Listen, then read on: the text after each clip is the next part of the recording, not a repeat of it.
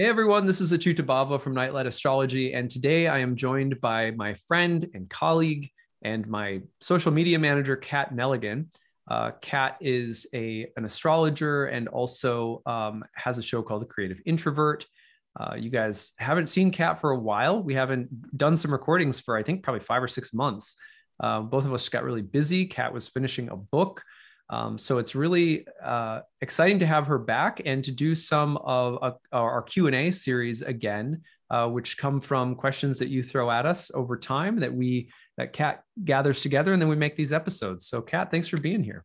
Thank you, Achita. Yeah, really good to be back and talking about a topic that I think I'm really fascinated by, and I think a lot of other people are fascinated, maybe a little bit scared of, but it's Saturn returns and talking about how to navigate one. Do you want to start by explaining to us what a Saturn return is? Sure. Yeah, it's true. It's like such a popular topic in part because it's sort of exciting, maybe scary, and people always wonder what it's going to be like. First Saturn return versus second Saturn return. So yeah, it's a worthy topic. So a Saturn return is the time period during which Saturn comes back to the natal sign and the natal degree or to the degree and sign of the natal Saturn placement. So if you were born with Saturn, in Aquarius, then it comes all the way back around to the sign of Aquarius after your birth, which takes roughly 28 to 30 years. Right around that time, then Saturn's back in the sign of Aquarius, comes back to the very degree that Saturn was at when you were born, and that's called a Saturn return. So it happens right around, let's say 28 to 30, roughly in there. And then again, it happens toward the end of your 50s. And these Saturn returns, broadly speaking, are thought to sort of demarcate the boundaries between, say, youth and adult at your first Saturn return, and then adulthood and old age, or sort of like your golden years at the second Saturn return. If you live to be 90, you'll reach a third Saturn return, but those first two are usually the ones that people will have read for them in a reading or be curious to learn more about. Okay, you make it sound that's not so bad, that idea of demarcating certain like chunks of our life. Why are people so scared of Saturn returns? Why have I heard so many bad things about them? Yeah, I mean, I think it's probably because Saturn, in ancient astrology, Saturn's considered the greater malefic, which means bad doer. But we have to remember in the ancient world what the word bad meant. This world was thought of as a world of relativity, a world where, things are good and then they're bad in succession. Most of us experience a life of mixed fortune, of ups and downs. So when things are down, you have to have some planets that represent some of the down times as well as some of the up times. But when we're living and developing an inner life, most of us know, and I'm preaching to the choir to you and everyone, that those difficult times are often really important for us spiritually, psychologically, growing our careers, our families, our marriages. There's going to be rough times, and many people will say that those were the most important times. Still, as we all know, some of those difficult times, even though they're most important, they are difficult. And I think that's typically why Saturn returns get a lot of attention, is that the transitions of the first and second Saturn return around 30 and let's say 60, broadly speaking, refer to periods of time that deepen us, often through there's like a narrow passage, almost like a birth canal, where it's like you're being squeezed on the way into a new stage, or you're being initiated, and it's contractive, and there's often a sense of like hard work around those periods, existentially, but often also a sense of accomplishment and having arrived at a maybe more mature or accomplished place or something like that. So I think that's why people are eager to hear about them, but also they carry a little bit of a stigma.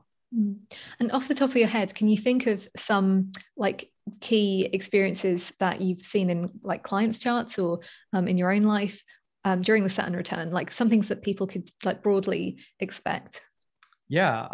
Well, I'll just use a couple of stories from my own, and then I have some from clients too. Like during my Saturn return, a couple of things happened all at once. So it was kind of like a confluence of a lot of things at once. One was that I started my astrology career, but I started it after having lost my job and being on unemployment. So it was like the lowest of the low, and then the beginning of this period that would become, my whole professional adult life. But the hard part about it was the leap of faith required while basically hitting sort of rock bottom financially and professionally.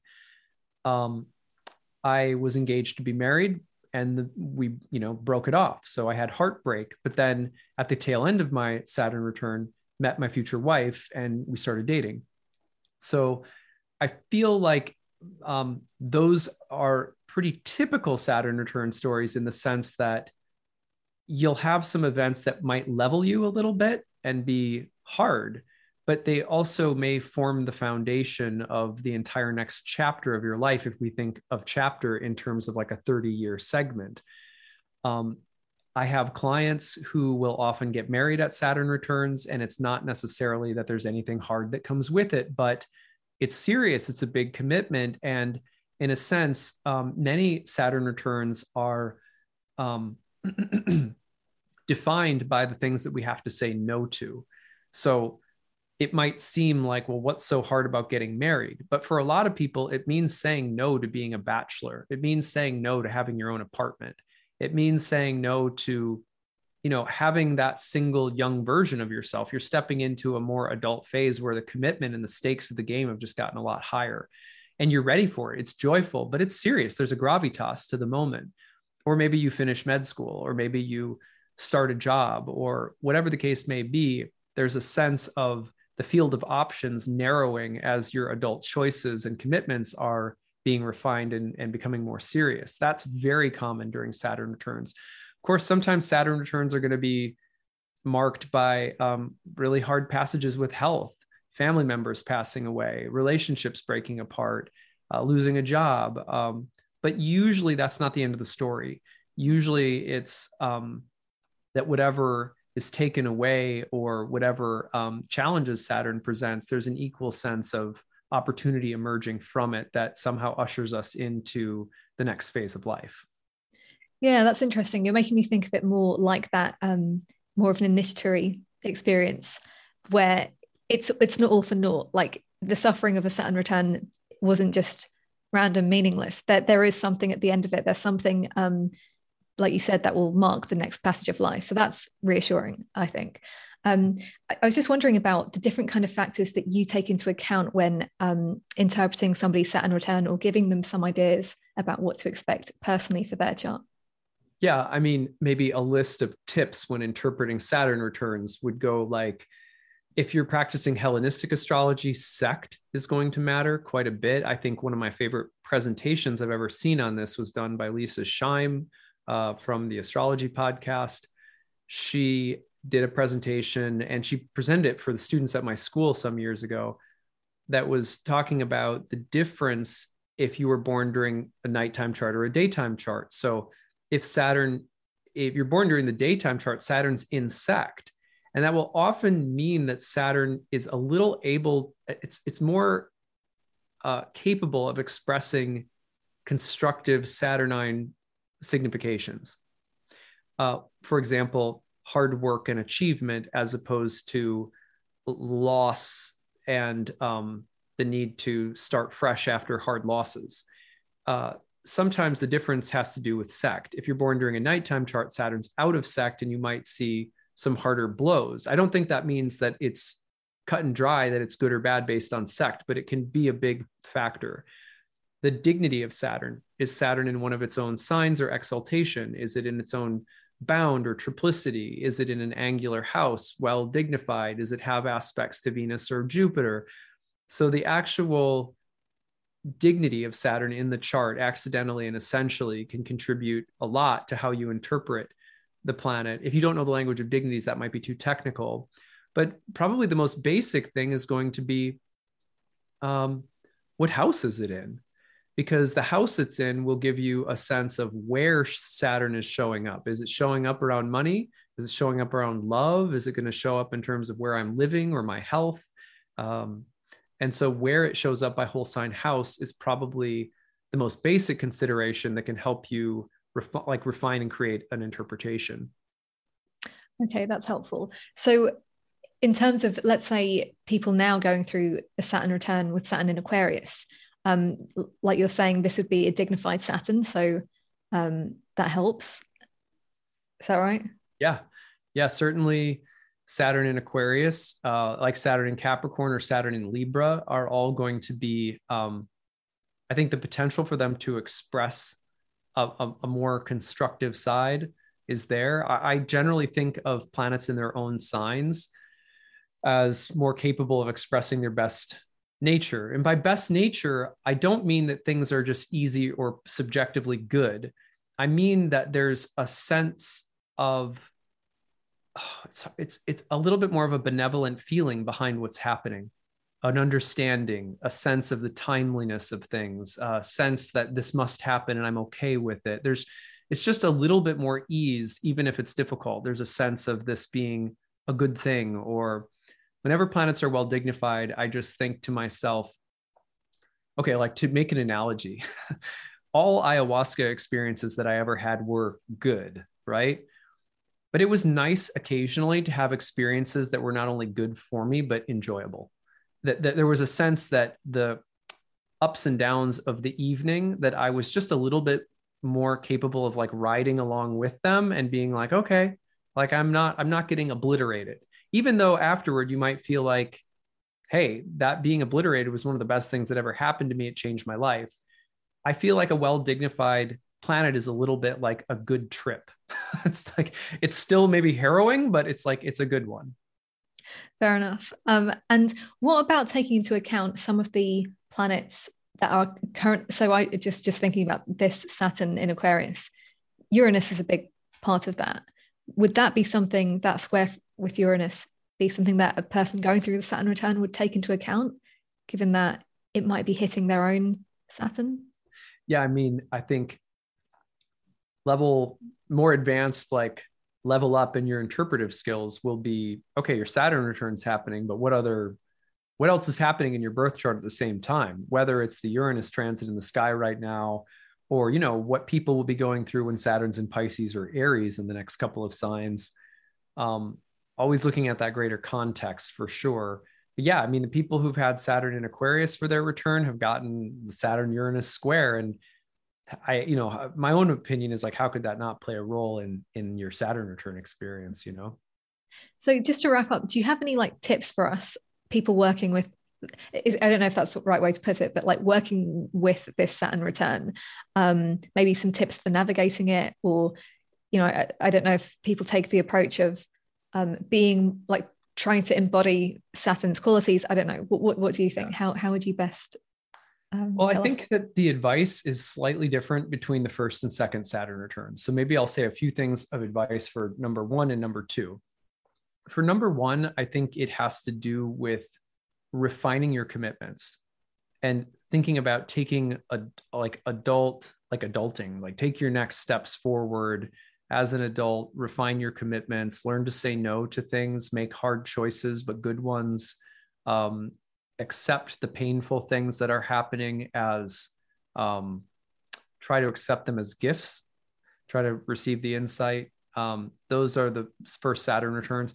I think also don't be surprised to feel rewarded for hard work done, during your Saturn return, and accept it with dignity and humility, and take that energy forward into how you do your adult phase of life. For second Saturn return, I feel like really what we're talking about is the gateway into what is the off-ramp of my life going to look like? How am I approaching death? What do I have left to accomplish? What are my priorities, knowing there's not very much time to waste? There's not a lot of time left. What are those late life spiritual mountains I have left to climb? Maybe some life accomplishments. I'm not just talking about like a stupid bucket list. I mean, what's left for me existentially, and being really real about your mortality, knowing that you're entering into the autumn of your years. It's negation again. What do I have to eliminate so that my focus can be the most sincere and mature, knowing that I'm heading into the last years. I'm going to spend more time with my grandkids. I'm going to retire. I'm getting closer to retirement, or I need to spend more time with my spiritual life or in nature. And it's something I've been meaning to do, but I always neglect it or put it off. So I think it's about, like in the Indian system, the Varna ashram system, it's called, the Vanaprastha ashram is like retirement. Basically, in India, thousands of years ago, that meant that even if you were married, you might move out to the woods, because those last years of life, you don't have to earn money as much anymore, take care of kids as much anymore. So how are you going to like spiritually concentrate yourself toward the next step your soul takes beyond this body? I think Saturn is sort of like that metaphorically in your second Saturn return. So making sure that you're not groping for lots of like, oh, I just want to stay young forever, or I'm making choices that are somehow delaying or avoiding the inevitable aging process and spiritual focus that's required for that last part of life. That's what I've seen. And I will admit that I'm not anywhere near that stage of life. So I take that from some of my elders who I've heard speak on the subject. That's really helpful. I know that at least for the first ones, I wish I'd had that a few years ago going through it. Yeah, helpful advice for us. Thank you, Achita. I think that's all I've got on Saturn returns. Great. Thank you so much. Well, you can find Kat on her website, and I'm going to point you guys to that right now. Go check it out. It is catroseastrology.com, and you can learn more about her readings and teaching. And she's got a book on discovering your daimon, which is fantastic. She's got a YouTube channel. It's been a pleasure to work with Kat over the years and see her practice grow and flourish. And so be sure to go check her work out, get a reading. And anything else you have coming up that you want people to know about, Kat? That's all. I'll have some courses coming out soon, but yeah. Okay. Sign up for my newsletter and I'll be in touch. Yeah. Awesome. Well, thank you so much for being here. And thanks everybody for listening. And we'll see you all again soon. Take it easy, everyone.